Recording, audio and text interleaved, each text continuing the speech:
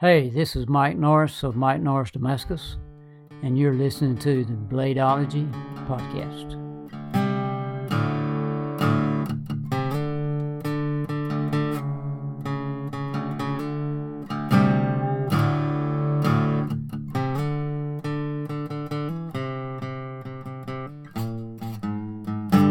All right, we're going to jump into it like we do every week. Welcome to another episode of the Bladeology podcast. We are on this week with episode 45. The turning point is here, and we've made it in one piece. This is the vocal representation of Jeremiah Burbank from PVK Vegas, Nick Chuprin of NCC Knives, Elijah Isham of Isham Blade Works. Awesome. And we are on this week with a guest. We have Brad Zinker on. Brad, how you doing? Doing great. Thanks for having me here. Absolutely, man. Thanks for taking time and coming on to talk knives and get into the nitty-gritty with us, man. This is going to be fun. So, without any pause in the effect, let's get into it. How did we get here? How did you get into knife making? Tell us. Well, just always loved knives. My dad was a farmer. He always carried a pocket knife, usually a fruit knife. He was a tomato farmer, and I guess that's what got me in the long and skinny, slim knife. So, just always had a knife around. He let me carry one when I was old enough. I don't remember exactly when. Nice. Always had them through Cub Scouts and Boy Scouts. Oh, there you go. All right, the Scouts that's always fun. Yeah, we learned a lot about him back then, and my Boy Scout master was a cool guy. He just fresh back from Vietnam. Oh, wow. And he carried a Randall knife over there, and he always had it on every camping trip here and did everything with it. So that was my first taste of a custom knife. Damn. I mean, that's the one to have, though, right? A Randall? Jeez. It's pretty serious to be carrying in Vietnam. Yeah, that's no joke at all. So you were introduced to knives at a young age in a practical manner in the Scouts. Exactly. Nice. Okay. So and you said your dad was a fruit farmer. Yeah, tomato farmer. Tomatoes. Okay.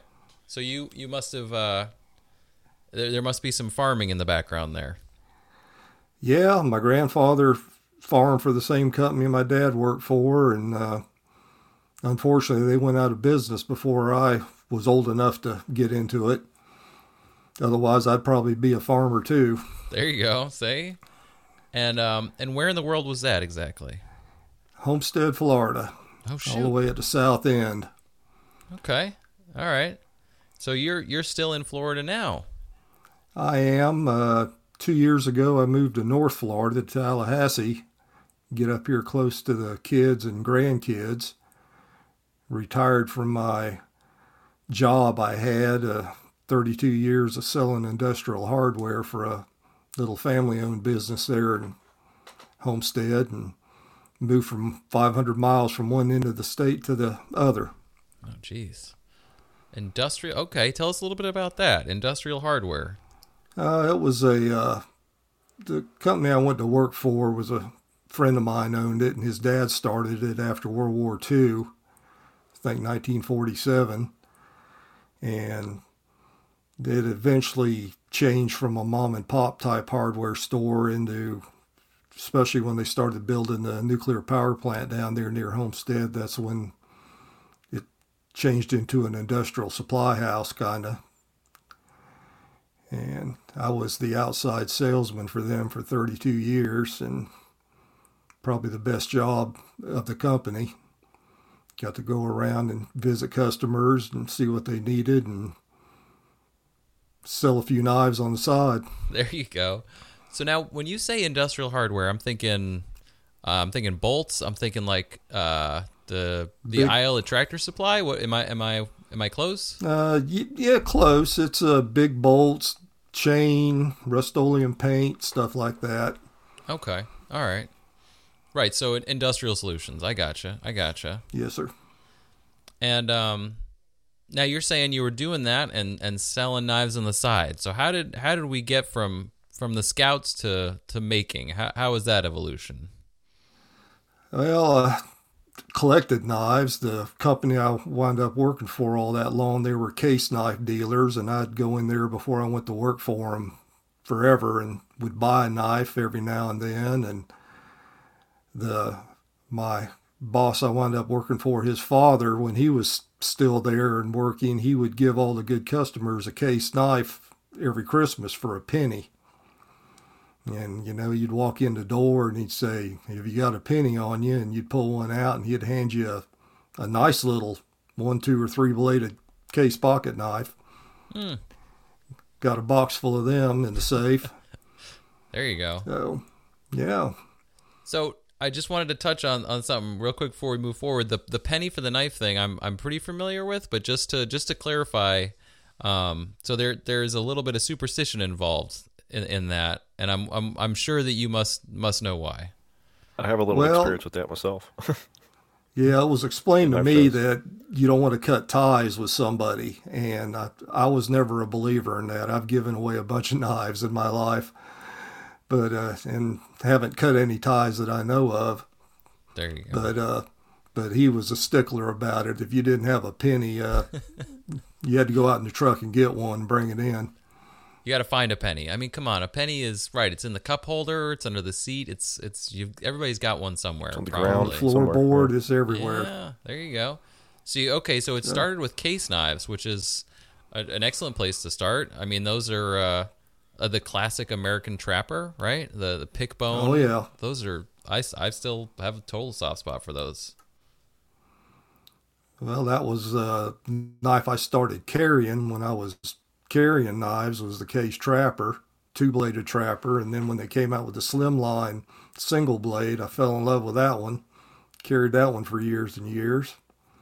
Went off to college in the early 70s and met a guy that worked at a local gun store here in Tallahassee that was a knife maker named Jack Belk. And he's the first guy I actually met that I could actually see stuff that he made. And when I graduated in 76, I decided I was going to spring the money and buy myself a graduation gift of a custom knife. Well, of course, he had none available. And I told a friend of mine about it, and somehow he finagled one out of this guy, and I paid $75 for this little 3-inch stag handle skinning knife and just fell in love with it. Sit full there custom? And pull it. Oh yeah, full custom.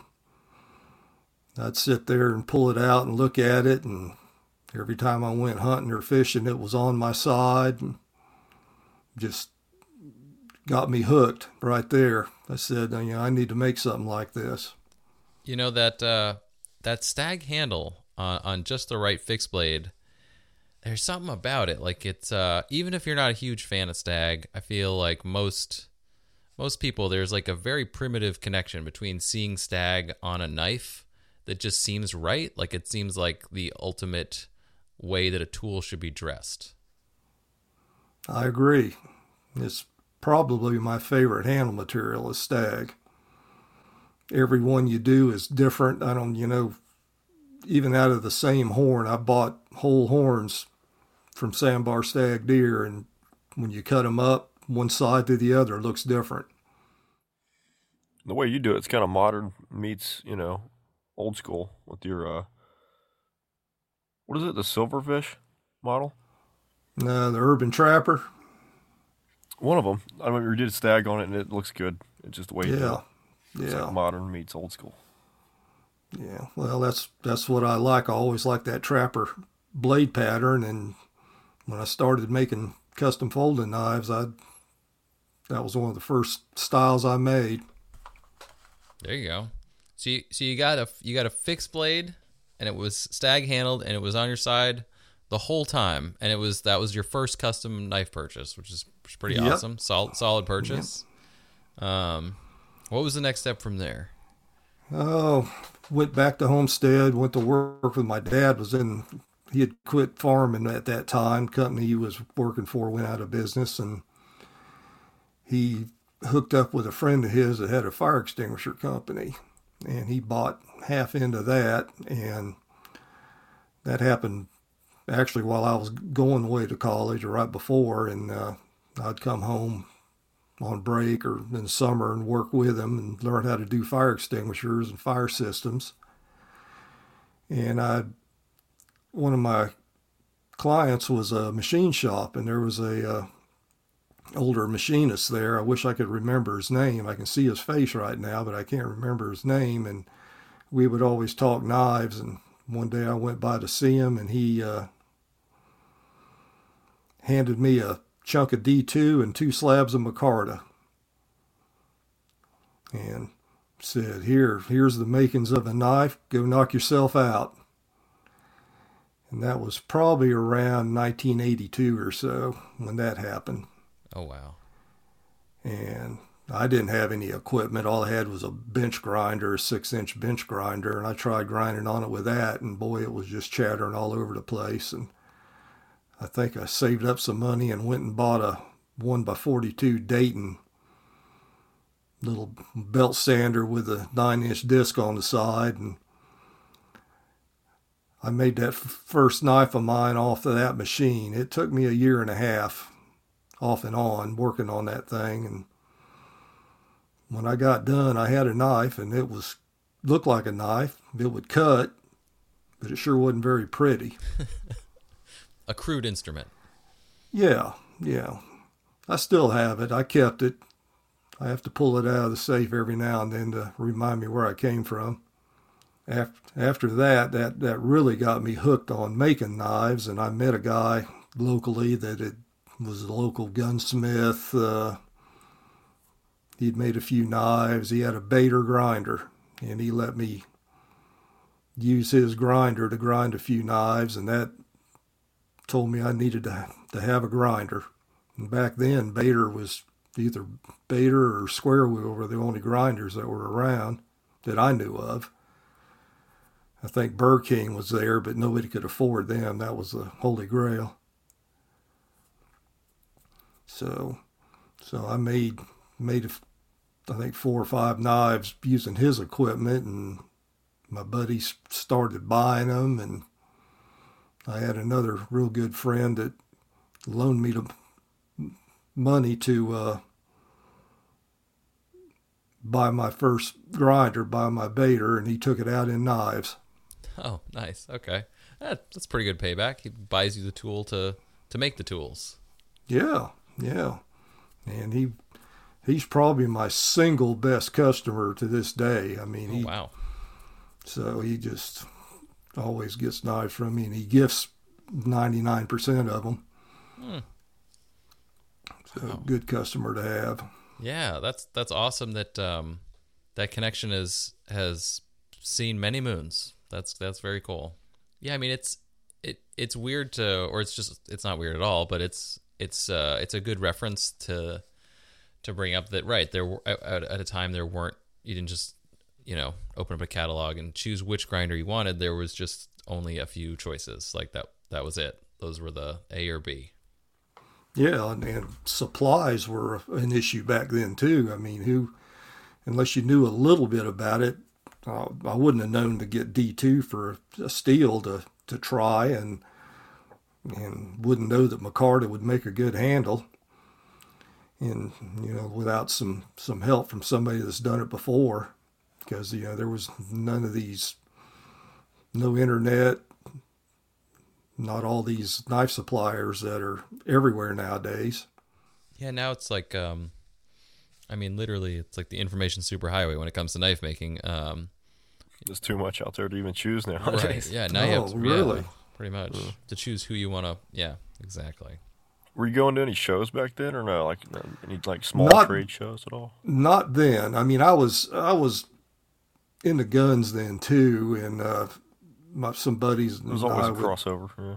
would go to gun shows, and we'd go and buy and sell and pick up a knife here and there, but no strictly knife shows. I think the first strict knife show I did. They had a little one in Miami probably in the late 90s, and I can see it, probably about 30 or 40 tables, and met some people there. I think Brian Ty was there, and a guy named Jack Davenport out of Florida. He was a pretty serious folder maker, and I learned quite a bit from him at the beginning, on how to lay out a folder. So that was my first memory of a show I actually went to and had a table at. Around when was this? Probably 95, 96, somewhere around there, mid to late 90s. The golden age of Florida knife making with springs attached to the interior portion. Because you're right. Homestead, that's like, it's the spot. Yeah, we're just outside of Miami, 30, 40-minute ride, you could be in Miami. And during that time, the Knife Makers Guild had all their shows in Orlando. So I started going up there, and I went up there a couple of years about that time, and they were having 300 table shows up there. And I mean, you walk into that, and my eyes were just big the whole weekend, seeing all the famous knife makers and all the different kinds of knives. And I think I decided at that time I wanted to join the Knife Makers Guild. So I went through carried my knives up there and got some guys to sign off on them. And of course there was a waiting list then. And the first show I got to go display at was in Las Vegas. Oh, wow. So that was probably in 98, I believe, was that first show. Oh, so you've been going to Las Vegas for a while. Well, I did that first show there, and then I didn't go back until they started having the gathering. Oh, okay. All right. So they had like 2 shows in Vegas, the guild did, and I got the second one. And then we were at 2 years in New Orleans and somewhere else, and then it moved back to Orlando, and we were there for quite a while till it started moving again. So, I mean, it made me get out in the world and travel. I'd never been around the places like Las Vegas and all that until I started making knives. So. That's a good reason to get out and do some traveling. I've always liked the idea of a show that moves, I mean, I usually move with the shows, but it would be cool to have a show that like constantly was in a different place. I feel like it exposes customers and makers to different people, different parts of the country. It is, but it's also on the other side, the people that put on the shows, it's a big nightmare, getting the venue and making all the deals for that to happen. I suppose that's true. Yeah. And nowadays there's too many shows. Right. I mean, until the virus hit, there were too many shows. Yeah. And then none. Yeah. Yeah. Way too many to none. Yeah. So okay, so you went to Vegas, and tell us about that first Vegas show. How was it back then? Well, I didn't know what to gauge it on other than the Orlando Guild shows, and it was, real glitzy like Vegas is and was, especially in those days. And one of the first guys I met there waiting to go into the guild room was Les Adams, who you just had on a couple of times ago. And the funny thing is, we're both from the same county in Florida. He lived in the north end, I lived in the south end, and we met out in Las Vegas. That's awesome. And wow. We've been friends ever since. Oh man. So that's a pretty chance encounter to travel all the way to Las Vegas and to meet somebody and be like, "Hey, where are you from?" Like, no kidding. Like, I'm from the same place. I know. That kind of happened to me at Blade Show when I met the dude from the belt company that's like 10 miles up the road. Oh yeah. Yeah, that's right. Yeah, you're like, wait, hold on. That's my neck of the woods. I'm from there. Like, I'm also from there. It happens. It happens all the does. time. The world continues to get smaller. So 90s glitzy Vegas, and then you run into Les Adams. Oh boy. You weren't sharing a table, right? No, not at all. In fact, I think it was his second show, and it was my first one, so we kind of I really didn't know where to go or what to do, and he kind of pointed out, okay, go over here and see this guy and do this and do that, and kind of straightened me out in the ways of the world that back then. That's good. Guy on the inside. That's what everybody needs. Oh yeah, always helps. So at this point, were you making folders, or you were still messing around with fixed blades? No, strictly fixed blades back then. And the first couple of shows I went to, guild shows, and we had a little Florida show that started about the same time, Florida Knife Makers Association, a little one-day show they'd have in Orlando. It started there for the first couple of years, and I'd go to these shows with 15 or 20 fixed blades. And the thing I remember about going to Vegas the first time, I was nervous about traveling with them, so I shipped them out there. Well, of course, you got to pay for the shipping, you got to pay for the insurance, you worry about them the whole way out there. And then you go out there and you only sell one or two, so you got to insure them and ship them all the way back. You got all that expense. You worry about them getting back home. And there were guys around me that would walk in there with a little satchel, and they'd have 10 or 12 folding knives in this little thing they carried under their arm, and they'd lay it out on the table. I said, man, one of these days I want to be him. Just practical. Yeah, I want to get to that point where I don't have to, carry a box or two of fixed blades with sheaths and all that stuff. And so that's what got me into making folders. And something I always wanted to do. I started off reblading some broken ones people would give me. Just learning that.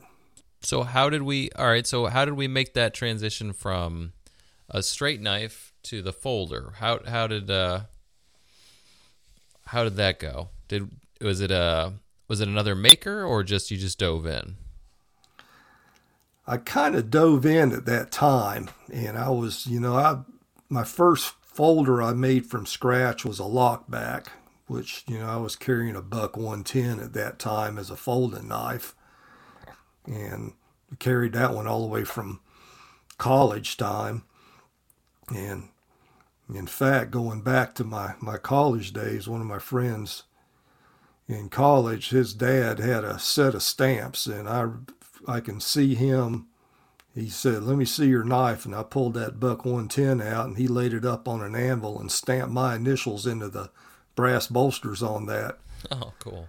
And I said, well, that's pretty cool. I'm looking at my initials in a knife here. I said, well, that might have ignited a little fire right there.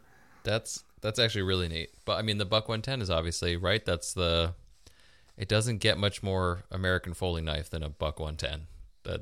Or just knives at all. Like, that's the knife. So, to get back on the making folders, I just jumped into it then and started made a few lockbacks, made a few slip joints. Then I discovered titanium and made some liner locks.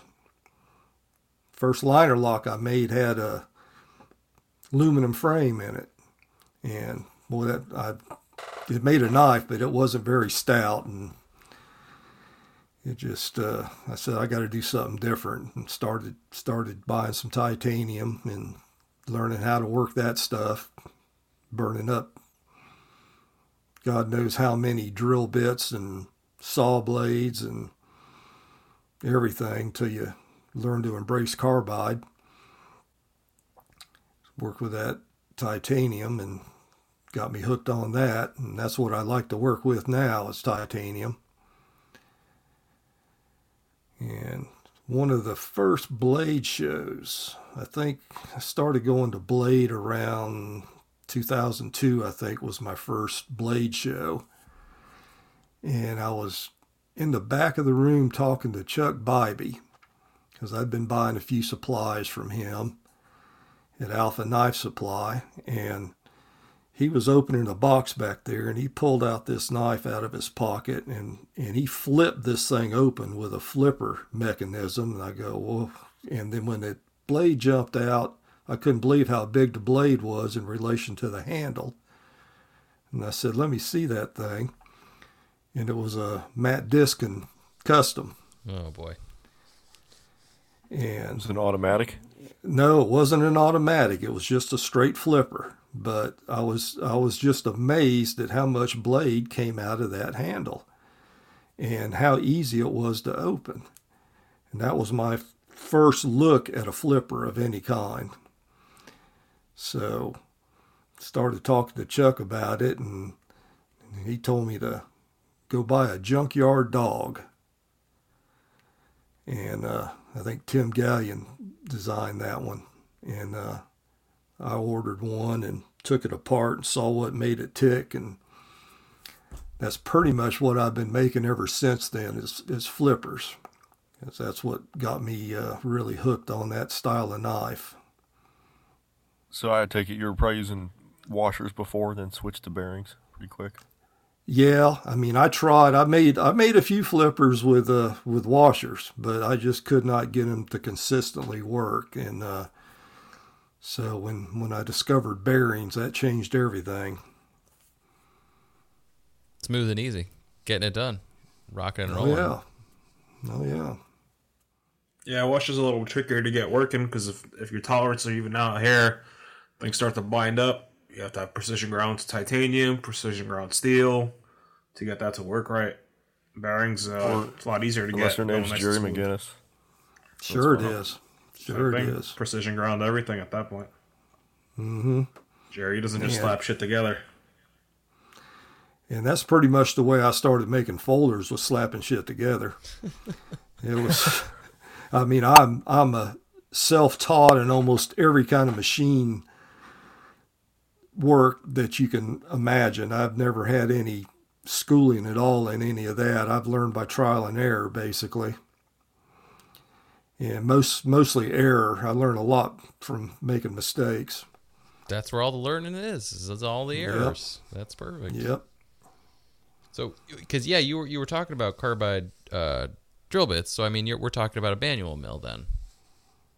Yeah. I just got a little benchtop mill drill is what I started with when I found a deal on one. There was a MSC in Miami that was closing up and selling their stuff off cheap, so I bought this mill drill, and that made life a lot easier.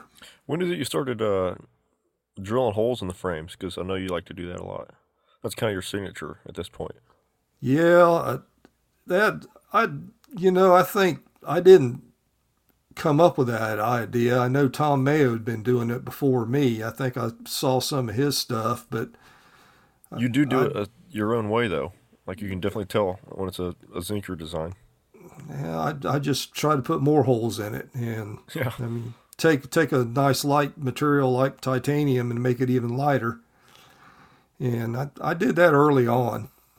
I mean, there's probably more of my stuff out there with holes in it than without holes. I mean, I just did a custom for a guy who didn't want holes in it, and it almost hurt to do that way, but because I think they look cool with the holes in them. And they absolutely do. Nick actually has a story that involves one of your knives. He just went out and got one. I didn't just go out. I've had like six. Right, yeah. I've had like 6 of his customs in the past. Yeah, but there was one particular one recently. Oh yeah, no, I picked up one of the Boker carbon fiber urban trappers and completely redid it. Yeah. Oh, and those with the hand rub blade and the marble carbon fiber. I smoothed out the carbon fiber a little bit. Orange peeled the handles and bronzed them. I carry it all the time, but no, I've had about 6 or 7 of his customs when I used to collect knives. I was a big fan of them for carry. Very light, very thin. I've been wanting to design something like that I've been making knives for 9 years. I've been wanting to design something like that for about 8 of those. Never got around to it, but I've always wanted to design something that's totally like slim and user oriented carry. At some point I'll get there, but it's been something in the back of my mind forever. Just very minimalistic, thin, slim, and super thin blade stock. The closest thing I did was my recent imp, which is 110 for the blade, 1/8" scales, but that's only a 2" blade. So I was thinking about keeping keeping the same width of that knife, and then just bringing it out to 3 inches, and then using the same stock thicknesses on there. Yeah, that's a nice size. I mean, that's a heavy knife for me with a 1/8" scales, and I usually match up a 1/8" blade with 1/8" scales. But that's on the big side for me. My happy place is 3/32 blade and 3/32 liners. But I am doing quite a few with 16" liners and 16" blades too. Super lightweight. Yeah. I tell people you can carry more than one that way. Yeah, you can carry 2. Or 3. Yeah, the first one I made at that imp, I made it with thin air, like I think it was like 0.1 tie. I liked it. The only problem was I couldn't hide the hardware as much. I couldn't hide the stop pin in there, and couldn't build it in the way I usually build my knives. But I wanted to make it thinner for the future. Keep it slim, Nick. Keep it slim. So drilling holes in the handle and through the carbon and the tie, and always, I mean, holding to a, I want to make a cycling reference, drillium, where they used to drill the cranks to lighten it. So I mean, like an aesthetic, but also purposeful. So I mean, to lighten the knife and to make it look cool. Same thing like on a racing watch band. Right, exactly. Yeah, make it lightweight. But no, yeah. Speed holes. Speed holes. Yes. Speed holes. There you go. See? There we go. I like it. So in the development of the flipper and the holes, somehow miraculously you got, so so we jumped into that. But so collaborations, is that going too far ahead? Not really. No, Okay. I mean, I started, collaborations are fairly recent for me as far as, my designs for Boker, and that started in 2013 when I got introduced to the guys from Boker, Mark and Karsten. And Larry Brahms from Blade Art introduced me to them, and at Blade Show, in fact. At the point where someone's introducing you to the Boker gentleman, you must have had a pretty distinct, recognizable style. I mean, just because it has to be an aesthetic and a knife that's sort of somewhat established for Boker. They're not just going to pick up any old design, right? So you've been doing that for a while, and it was a sort of a signature of yours. It actually started with Boker with a what they call the Pelican. That's what got me introduced to them. I call it my mini Tanto money clip. It's just a little tiny, maybe 1 3/4 blade, 16th inch thick, 16th inch frame with some holes in it and a clip, and makes a nice little money clip, a little Tanto blade. But for some reason, they had some issues in getting that blade ground correctly. And at the same show that I was introduced to them, they came to my table, and Mark wound up buying one of my custom trappers at the time with the holes in it. And they decided to bring that one on, and that's what turned into the Urban Trapper. And that one actually came out before the Pelican did, which is what got me introduced to Boker. And apparently it's been doing pretty good because they've come out with many variations of it. Scales, no scales, different sizes of it. We just had another one. I made what I call a linear version, which is a straighter version, no curves to it. And that one just came out here a couple of months ago in their catalog. Wow. So, I mean, that's got some serious staying power. Yeah. It's a slim. It's bare bones essentially. That's why I got the Urban Trapper. But what I really wanted was the mini Urban Trapper. It's just that one came up for sale on Arizona's website, so I bought that one and refinished it. Yeah, the mini, what I call the mini, they call it the petite, is, probably a 15% scale down from the original sized one. Yeah, it's about a 3-inch blade on that one. Mm-hmm. So we're looking at, where are we? So we're looking at 2013, 2014, rocking out some initial Boker collaborations, which is, I mean, I consider that exciting. I think that's pretty neat. Yeah, it took about a year for that first knife to come out after they said, okay, we're going to do it. Things don't happen quick in that part of the industry. Right. Things don't happen quick in any part of this industry, but maybe that's just me. No. It takes a little while. Yeah. Blink and you will miss it. The knife industry has its own calendar and timeline it works on. Yeah. Yeah, we call that knife maker time. Right. So you met these Boker guys at Blade Show through Knife Art. So you were already, you must have been Blade art. Sorry, Blade Art. Okay, so you must have already you were using dealers at that point. Yeah, Arizona's been with me since back in the Orlando Guild days, and Julie bought a few knives from me there, and Andrew's my go-to guy now. He's the one I deal with most of the time, him and Henry, and they like my stuff, and I like it that they like my stuff. It works out sometimes like that. It's a mutual. Yep. Oh yeah. And I do quite a bit with Knife Center and Blade HQ too, and GP Knives. I've got a pretty good dealer network set up right now. Nice.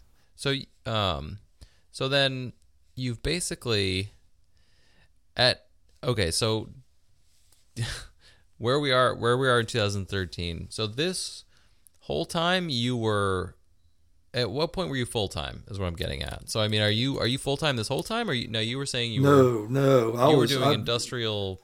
I was working full time. I was SpareTime knife making until 2 years ago, December. I retired from that 32-year full-time job I had in 2 years ago, December, and this coming December, and I guess I could say I've been full-time since I retired and moved to Tallahassee. But the rest of it's been not part-time, but spare time, like every spare minute, basically. Right. So you were smart and didn't quit your day job. I like it. No. Couldn't afford to. Right. See, he did the smart thing, and I did the smarter thing. I never had a day job. I just made knives. Most people do it in the opposite direction. Right. Is that, like, most people, starts out maybe as a hobby and then goes to something more and then quit my job, be a knife maker. Brad is laughing because he has health insurance and a 401k. Nick is working full time and bleeding. I have and health his body insurance. hurts. Bleeding. And I'm working on the 401k part. Yeah. I'm envious of you young guys, though. I mean, I wish I'd have started earlier. There's no telling when I might have quit to go full time if I could have started earlier, or had some kind of background from working as a machinist or working for, like Boeing or companies like that. Some of these guys come out and just blow you away with the stuff they make. Yeah. Well, now this is a good point for me to stubbornly bring this up once in a while. So I would consider you a first generation knife maker. So knife making was not, it was something you had a job and then knife making, whereas and not at all in a negative way to anybody, but I would consider like Nick, for instance, would be a second generation knife maker. So he got into knife making because of knife making. And I feel like the Boeing reference is interesting. Somebody like, RJ Martin or something like that. That's a real world job that eventually turned into knife making. but I would definitely consider you first generation. Somebody who kept a job and also did knife making. Before there was just like, I'll just Google up how to make a knife. Like, you didn't do that. Like, that's good indicative of a first generation knife maker. That's probably because there was no such Google back then. Yeah, that helps. Yep. Like, what is Google? What's up, Nick? I know you're waiting. What's going on? No, I was like, I'd say there's about like 4 generations, and I consider myself a 3rd gen. Because 2nd gen will be the guys after that Switchblade crash, and where the tactical knife market kind of started, and he's definitely still 1st gen, because like he said, he was starting in the 80s. But then I started when forums were still a thing, and there wasn't really much info out online. You just had to become friends with a knife maker. Hopefully they shared some of the secrets, / the 200 scrap blades I had in my basement before I even finished one. This is a before this is all Instagram. In terms of modern like, knife makers. That I would consider 3rd gen. Like, now 4th is like... Okay, fair. Now it's like Instagram and like... Instagram knife makers. There's tons of YouTube videos to follow and all sorts of things out there. All right, so 2nd gen, maybe, who's 2nd gen then? 2nd gen are the guys. 2nd gen is predates me. That's like went to tactical knife markets like the 2000s. So where like it was just knives? No, that's my generation, unfortunately. Oh, I'm sorry about that. Before, like, should I say like just forums and shows, and there wasn't much. It was still tight knit community. It wasn't very public. It was mainly still magazines. It was just transitioning to forums. I was like right before I started, but there wasn't much info out there either. When I started, there was almost no info online. There was a little bit in the forums if you caught it, but even then, you had to really privately message somebody, and hopefully they'd answer your question.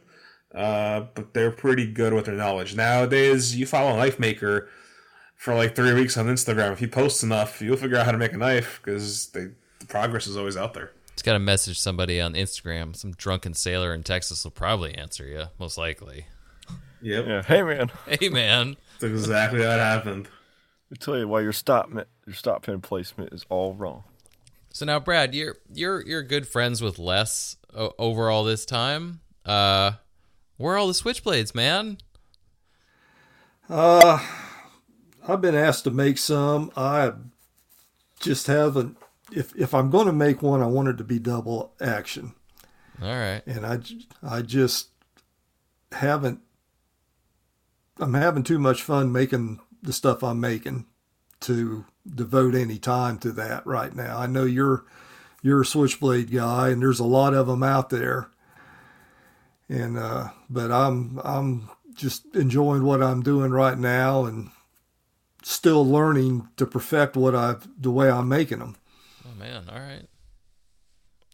That's that's a mighty humble statement on your part to be making knives this long and still recognize the search for perfection.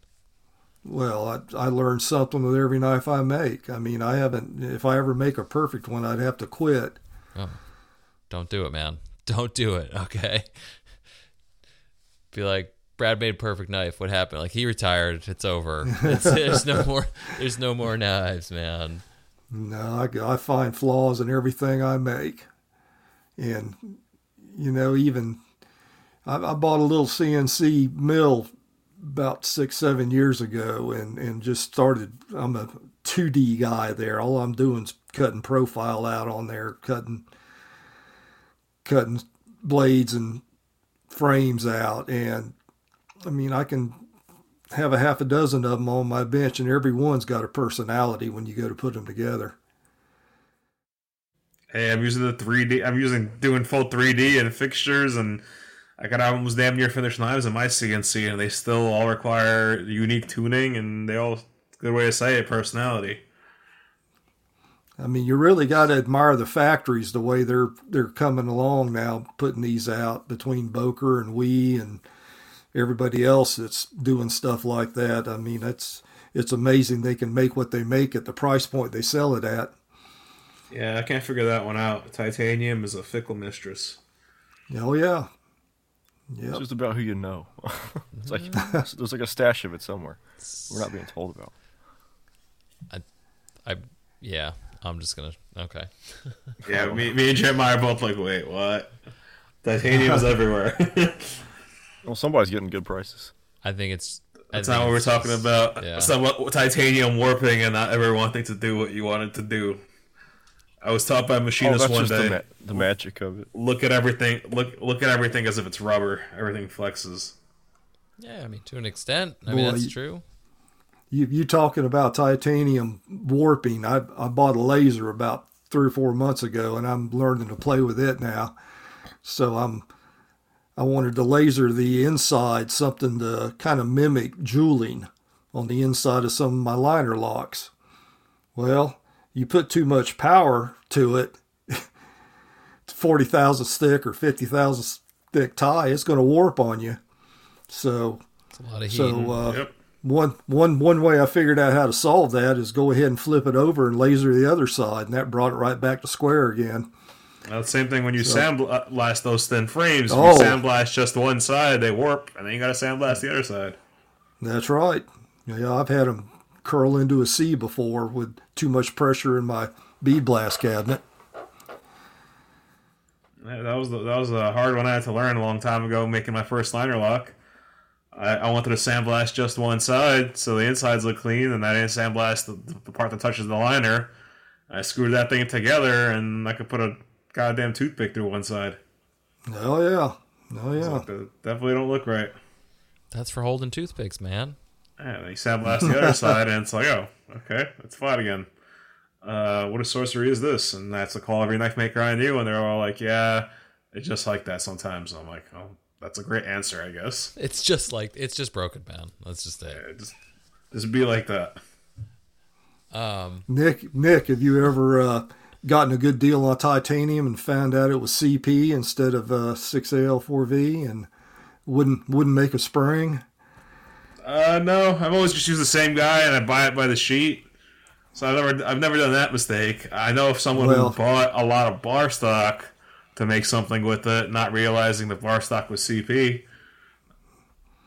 Well, I learned that the hard way. So yeah, I know CP is great too. It's pure. It's too pure.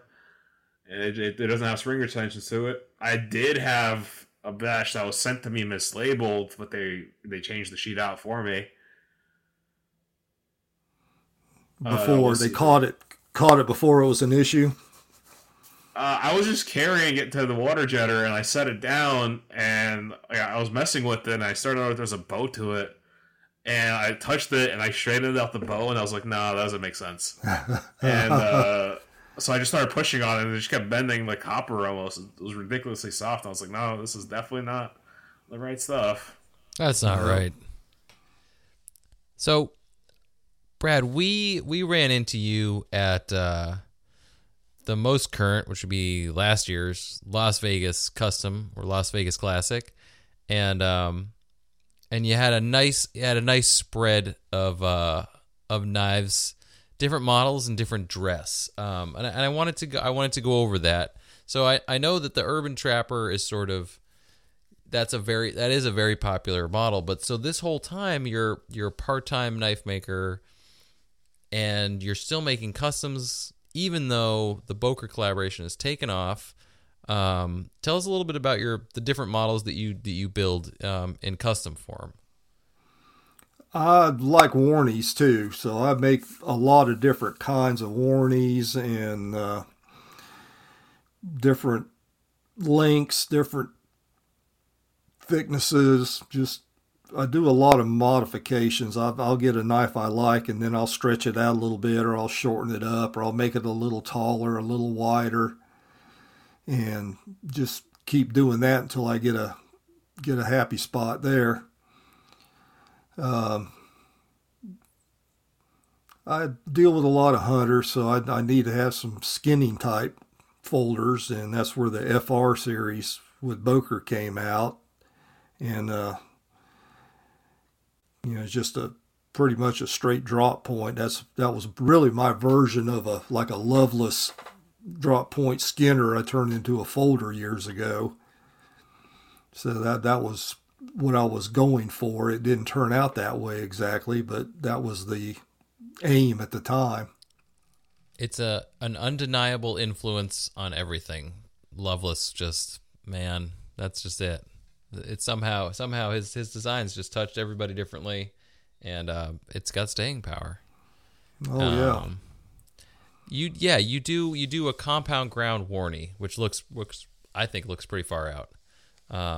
I'm spacing out the model at the moment, but I like the way that one looks. It's something else. Seeing a compound ground like that is nice. I dig it.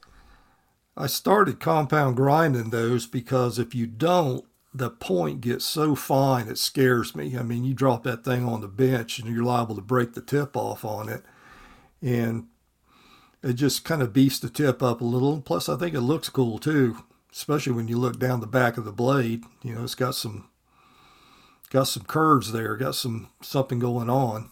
It looks like the whole blade is kind of flexing, like it's like in the mirror, and it's like flexing a bicep. Like the whole front is just it's just kind of like it's all slim and slicey where it needs to be, and then the back is like this big beefy.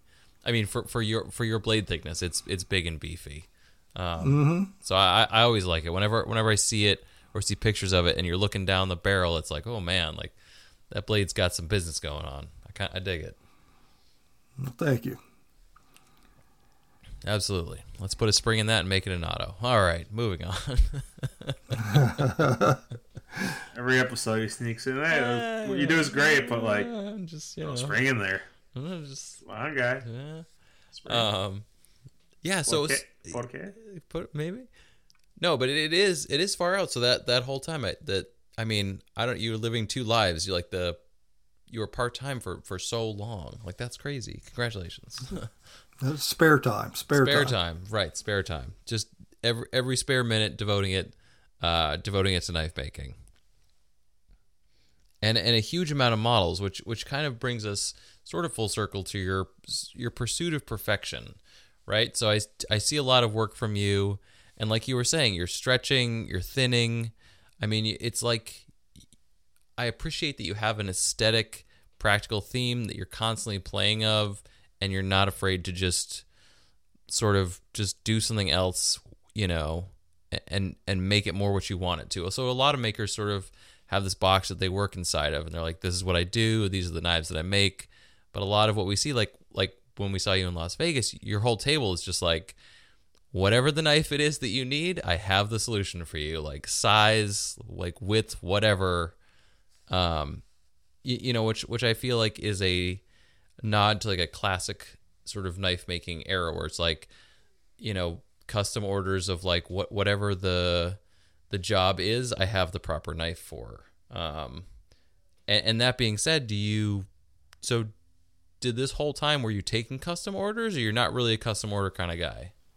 I'll take custom orders if it's something I want to make. I'm much happier making what I want to make and then offering it for sale. I think I do a better job on the knife if I make it for me. You know, if you order a knife from me, you've got a preconceived notion of what it's going to turn out to be, and I may not be thinking the same way you are, and then you're going to be disappointed. And if you're disappointed, I'm disappointed. And you know, I'm a lot happier just making what I want to make and laying them out there and let people pick them up and handle them and say, yeah, this is what I want. When you see a finished knife with no prior expectations, you can't be disappointed. So yeah, there you go.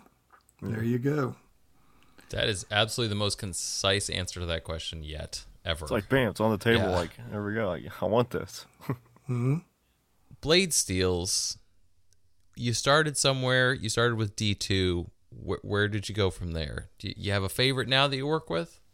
My favorite now is CPM 154, CM, the good stuff. And it's just, you know, I haven't found anything better. I've tried all the new steels out there and haven't found anything I like better. For years before this came along, I used ATS 34 because that was what I could get in the thin sheets that I needed. And but then, I'm glad that CPM is made here in the U.S. ATS was Japanese, which I had no problem with, but I like to, buy American where I can. Not unreasonable at all to, keep the industry powered by the labor dollars that we all spend on it. Yeah. So how did you get in contact with the Gathering? I'm interested in that. Well, Larry, who's the one that introduced me to Boker, he's the one that kind of heads up the Gathering too. And he was based in Miami, and he used to come to the guild shows in Orlando is where I met him. And he bought a few knives from me. And one of the only regrets I have as far as shows go is I missed the very first Gathering. And I don't know why, but I didn't go to it. But I went to the second one, and I haven't missed one since. Oh, wow. Yeah. Okay. And I told Larry, wherever he has it, I'll go there. So I mean, that's probably the most fun show I do. I mean, just the way it's laid out, so different than any other show. It is the 4-pointed tables and the environment. I mean, obviously, I'm a little biased. I haven't been to as many gatherings as you have, but the gatherings I've been to have been quite eventful. It's definitely Las Vegas has a feel to it, and where the Gathering is in Planet Hollywood, there it really it's fun. And I think that the people, and now granted, like I said, I haven't been to that as many as you have, but the people that go to that show, I think everybody's on the same page. And I think that, obviously, we've talked about this, people that go to Blade Show are not, like, there's so many different pages from different books, but the guys who go to the Gathering we're all there for one thing, and that's to have fun, but to also talk about knives and buy knives. But definitely, like, the show experience with the Gathering is so great because it's such a social event as well. Yes, exactly. It's like a graduation beyond Blade Show. It's like the next level. Yeah, like if you go to Blade Show and you think that's cool and you're really into it, like, you should check. Hey bro, you should check out the Gathering. Like, like the Gathering is, it's great. The 4-pointed table thing and the way it's set up is always, I'm always a fan of that, and the very social nature to the thing. So you were at the second Gathering ever. Be honest. How was your show etiquette by your second show? What do you mean by etiquette? How I acted, or how everybody acted? It was so different than any other show I'd done up to that point. And I started going to Blade like in 2002. I think I missed 1 year, but I've been there every other one since then. And Blade is Blade. I mean, it's really a must-go-to show for me because for at least you got to buy supplies there, That's the best place to lay your hand on stuff. But as far as the atmosphere of the Gathering, it was so much fun and so different, and met some new guys. I mean, there's some guys that only do like the Gathering and maybe one other show. Just like there's guys that only do the Blade Show every year. So that's a big part of the show experience for me, is going and meeting other knife makers and, getting new friends that way. Yeah, absolutely. I mean, we obviously, we agree with you. Going to knife shows is, lately it's the knives are number 2 to the socializing. Obviously, it's 1 and 2 are very close, but I think once the community sort of envelops itself, it's definitely it's a great social experience to hang out with other people who are like-minded. For sure. I mean, that's the most fun I have is going out to dinner with other knife makers and trading tips and learning things from each other, and just made a bunch of good friends doing this. Yeah, we'll have shows again one day. June. Yeah, June. One June. day, I'm hoping. 2024. Nah, I think 2021 Blade Show will be a thing to tell your kids about. Well, okay, for those of us that don't have kids and are going to have them, or maybe not, that'll be the thing that we tell Tell them your pets about. Tell your pets about. Tell your hamster, the goldfish, whatever. Yeah. So Brad, I don't want to rub it into you guys here, but I did go to California 2 weeks ago for that California Custom Show. I was really hoping. Okay. How was that? Yeah, it was small. It was only about 40 tables. There Outside, right? There were like 5 of us there from Florida, which kind of tells you, we're needing to have a show somewhere. I mean, had a good experience. It was kind of cool. They had it outside in the parking lot under tents, and luckily it had cooled off because apparently it had been 100+ degrees there for who knows how many days in a row until the weekend of the show. But it wound up being a worthwhile trip, and I'll go back to that one again. So that was right. So that was your first. That was your first Cali Custom Show. Exactly. Yeah, Okay. Dan had been trying to get me to go there for years, but it always conflicted with other shows I had. It was usually so close to when the Knife Makers Guild show was, and I don't want to miss that one. So, but now that was the first one that we'd missed in 2 years, 3 years. I give us a pass for missing it. Yeah, I mean it was kind of, I don't know. This year has More been kind of control. strange. Well, I had 5 shows lined up to do this year, and it started off with the Las Vegas show in January there, right after SHOT, Yeah. and we made that one. Yep. And then the world went to hell. I And regret not going last second because Yeah, that, that was the was last fun, time. Yeah, If I Nick, knew- you didn't go to that If one. I did knew you? that was the last opportunity this year, well, I had COVID that whole month, unknowingly at the time. I got it after probably from maybe. I don't know if I did actually, or not. it's the last time we were I all was in bed at 25 the days Vegas in show. January. holy cow. Yeah, I had a 103 fever for about 2 weeks and then full body fatigue for another 2. Well, yeah, we probably caught it at SHOT Show or something. Yeah, I was like, Maybe. and then I felt good for like 2 days. I was like, I'm gonna fly down last second, but I was like, I haven't worked in like 4 weeks. I really need to go make some money. And I was like, if I go to Vegas, I'm just gonna spend money. I was like, it's not a good time. Well, it was a good think it show. Yeah, it was. That was a lot of fun. But But I didn't realize at the time it would be the last Yeah. one, pretty much. No. Until TKI, and then that was pretty much it Mm-hmm. in February. Yeah. yeah, so I mean, so Brad, so you went to Cali Custom. It was outside, and from the social media enthusiasm, it looked like it was fun. It looked like it was different. I don't know. I can't. It's such a weird thing, but it sounds like it was. So was it a good show for you? Yeah, it was a good show. I'm glad I went. It was good to get around knife people again. Right. It's been a long time since January, so We're all a bunch of strangers at this point. Yeah. pretty much got It's to gonna get be weird at Blade reintroduced. Show. Yeah. Next you're like, hey, Who are you? Oh, Excuse me, who are you? Like, yeah, like, right.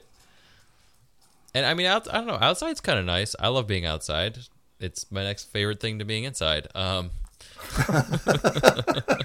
So I mean, yeah, I kind of dig it. It looked a little flea market-ish, but hey, whatever works. I mean, whatever allows the show to go on is kind of what counts at this point. it was my first trip to that part of California, and it was kind of strange because we're in these huge, big, fancy hotels there, and half of them are closed down because I think everything in that area is there because of Disneyland, and with Disneyland being closed, we went to an Outback Steakhouse there the first night, and you walk in and there's know, maybe 10 tables with people sitting there, and they tell you it's a 40-minute wait. And you go, huh? You're like, what? You know? So, well, you know, I don't want to wait. We only have one cook back there, and we only have one waiter. and that's kind of what it was explained to me. They're just getting open back up again. So, I mean, the whole area was really nice, but kind of vacant at the time. I mean, it's trying to come back. Well, it's a slow but sure process, you know? That's Yep. the thing. Yep.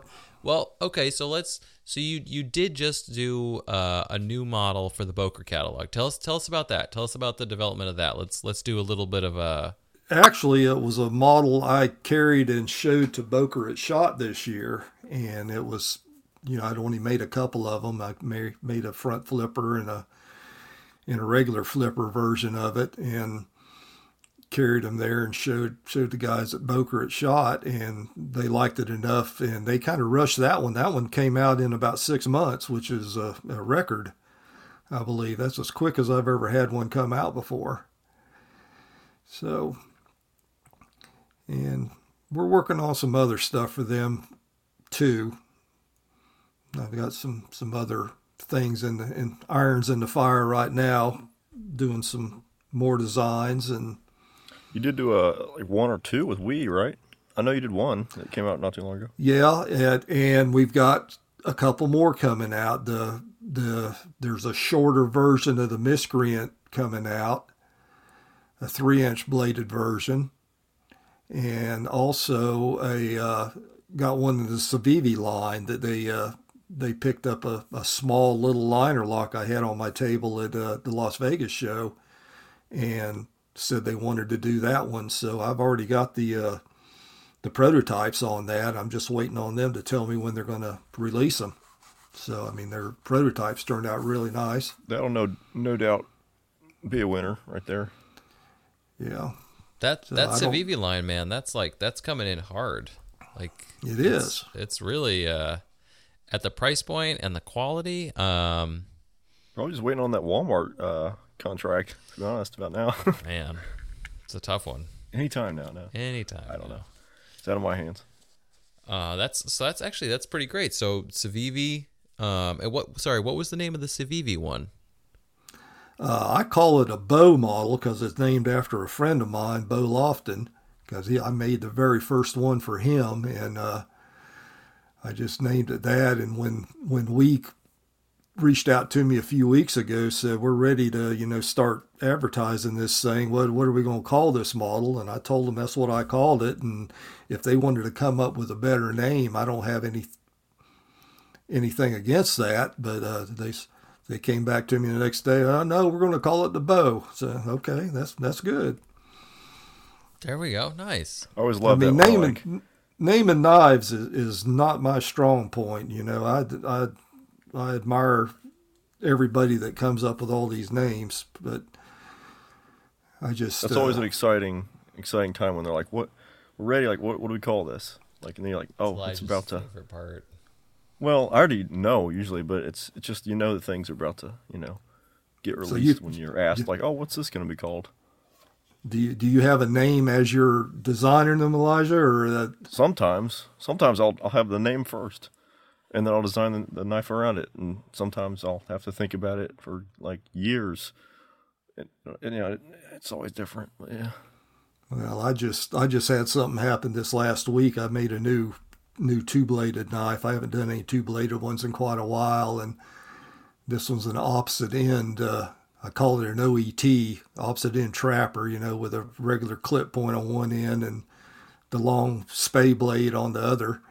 And the way the shape came out on the spay blade, when I saw it, I saw a friend of mine that died a couple of years ago, a knife maker named John Bartlow from out west, and he made all these skinning knives, and I saw that blade and I said that's something John Bartlow would make, so that's going to be my Bartlow Skinner. So I'm already cutting out a couple of those now. Yeah, that's cool. So sometimes, you know, you have to pay your homage to something or someone. Names are weird. It's like, it kind of defines the knife to me. I don't know. Yeah.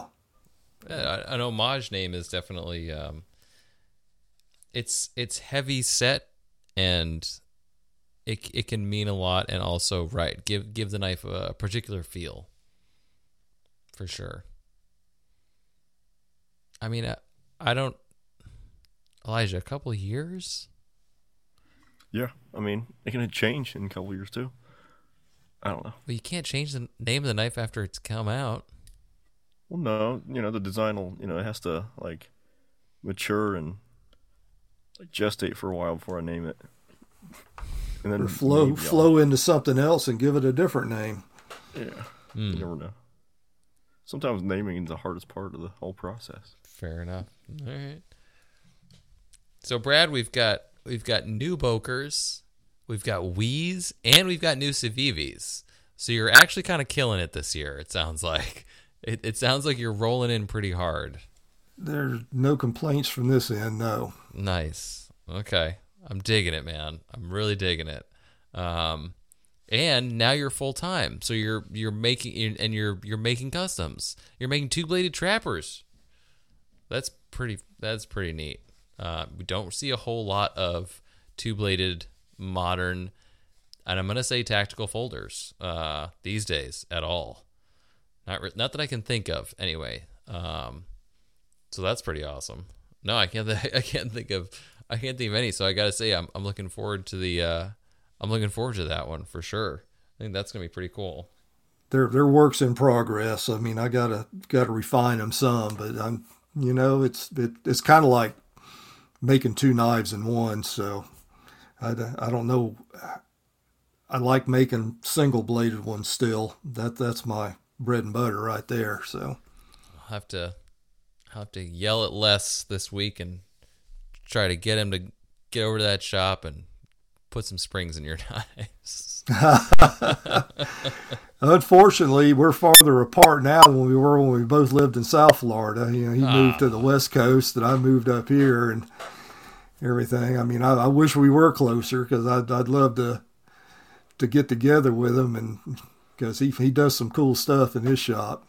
Yeah. Florida knife makers, man. I'm loving it. Very cool. So Brad, where's the best place to keep track of you? What kind of social media you're doing? What kind of, if people want to watch your work or what's coming out, what's the best way to do that? Instagram, Brad Zinker Knives on Instagram is probably the best, and I've been neglecting it lately. My daughter was running that for me, but she's got a full-time job now, and so I need to get more active into that. Or they can email me at bzinker@gmail.com. Nice. Very cool, man. I'm loving it. Well, I'm looking forward to the new releases. I'm looking forward to our 2021 show schedule, which is yet to be seen, but I'm hoping that it's going to be positive, and we can all meet up at the next show and break some bread together. I think that'll be a lot of fun. It will be, as long as we can recognize each other wearing masks. Oh man, I'm telling you. Half of us are gonna have a lot longer beards by then. That's gonna be a whole new thing, man. I'm sure we'll be able to point each other out in a crowd for sure. I want to absolutely thank you so much tonight for taking some time and coming on with us and talking knives, man. It's been a real pleasure. Well, thanks for having me. It's been a lot of fun. Absolutely. I'm gonna take charge and start signing off. This is Jeremiah Burbank from PVK Vegas. I want to thank everybody for listening to another episode of the Bladeology podcast. And this is Nick Chuprin of NCC Knives signing off. Elijah Isham of Isham Blade Works. Good night, everybody. Brad Zinker, thanks for having me.